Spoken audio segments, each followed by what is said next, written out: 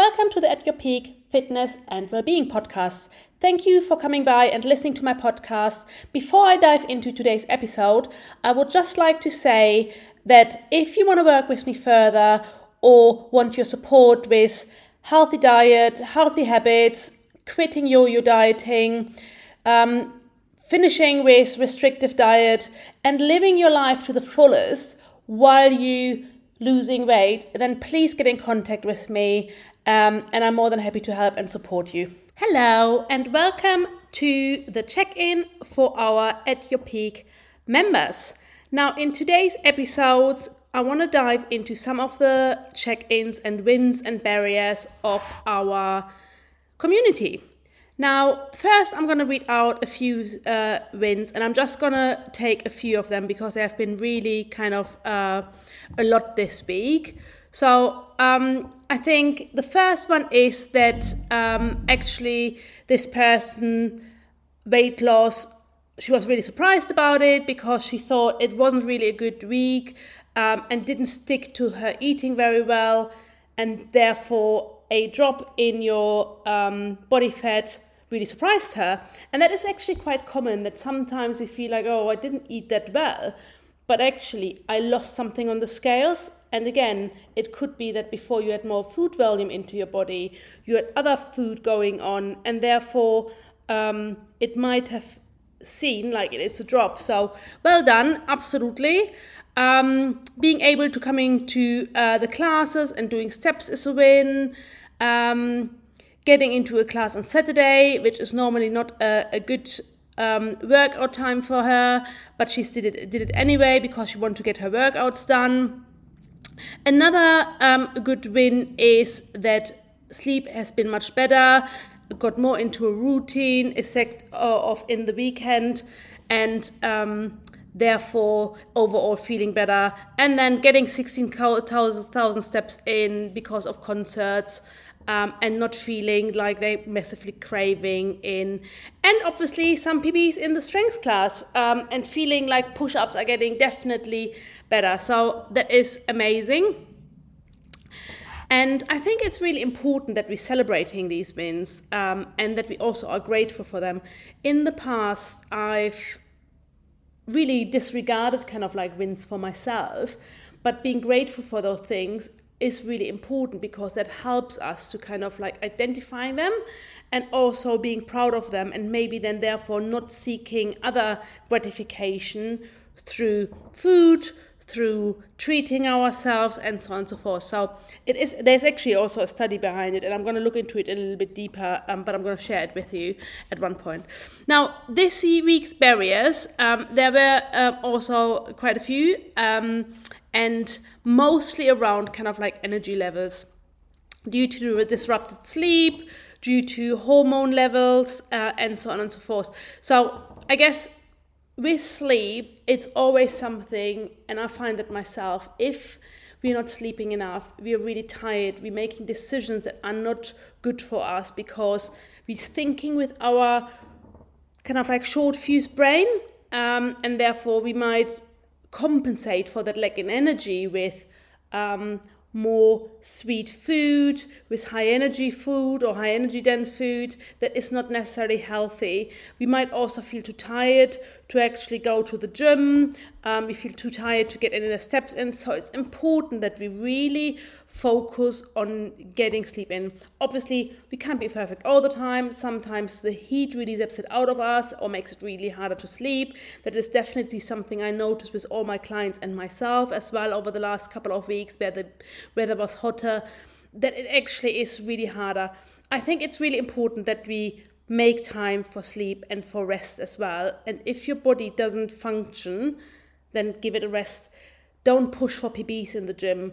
Rather go and do a little bit of a workout, a gentle workout like a yoga class, a Pilates class, or maybe choose lower weights, but being able then to do the movement correctly and focus on technique, because that can be a really good time. And the same actually for when you are maybe just about to get due on to your period. It's also a time when our body needs a little bit more of a gentle form, and being able then to control that through gentle movement, through getting enough sleep, making sure we maybe not spending as much time on the phone is really important. As we kind of give our body the time to rest. And also remember, our muscle grow and repair when we are resting, not when we are working hard as well.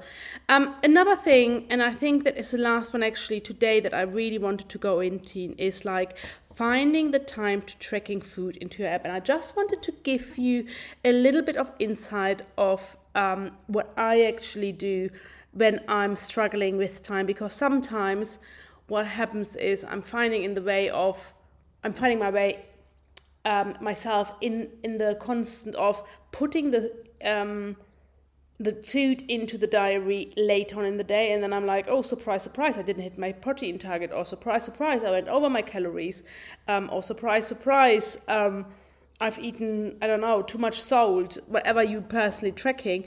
So how I do it is there are two ways I'm doing it. If I'm having a stressful week, I'm almost doing it for the whole week. But normally, on a normal day, I do it in the beginning of the morning. I'm spending about 5 to 10 minutes to plan out what I'm going to eat that day, and making sure that I have the right amount of protein in me. Especially I've been in the last 3 weeks a little bit off. Actually, last week I was good, but the week before I was a bit lax on it.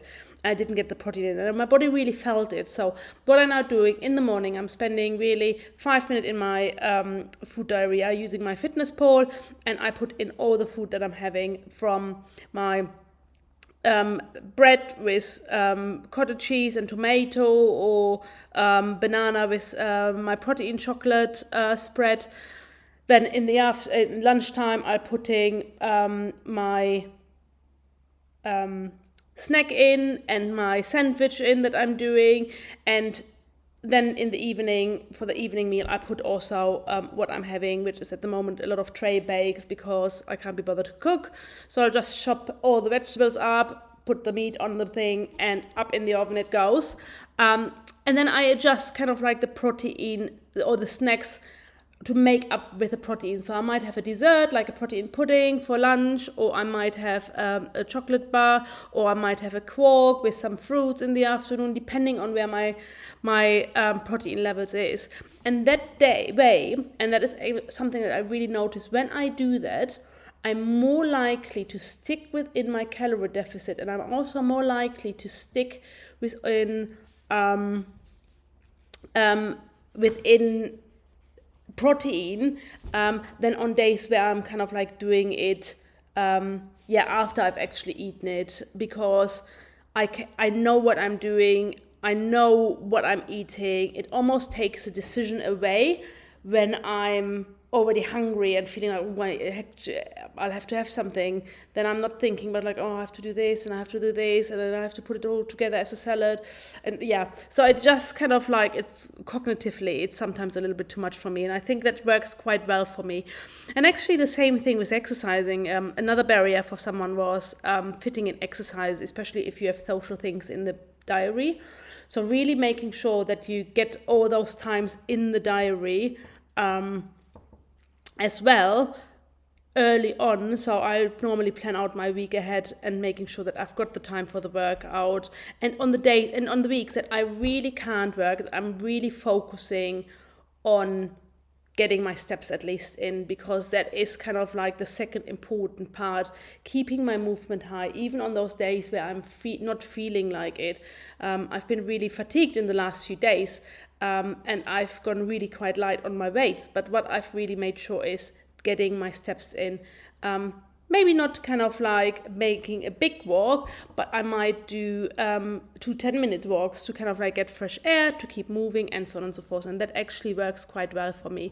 That is also a good point if you can't make it to the gym because you are injured. Now, I've got one member that is at the moment injured and therefore a little bit frustrated about it. But what I would say, like, being injured, your body tells you to have a little rest, but that doesn't mean you can't do your steps, unless obviously you've got something on your foot. But in that case, you could do an upper body workout if you really wanted to. But that is just something that I would like to say is, it doesn't always have to be the exercise. Keeping your step count up and keep moving during the day is actually the second important thing that you can do to boost your metabolism, to get a better mental health mindset, do calm down a little bit, especially when you're suffering with anxiety. Being outside is always quite helpful. So yeah, that is something that I just kind of like wanted to know wanted to tell you, because those things are really, really important to do. I hope this is useful. Obviously, if you have any other struggles this week, let me know, and I'm more than happy to support you and give you some more information. Thank you for listening to today's episodes. I hope you have a wonderful rest of your day, and see you soon.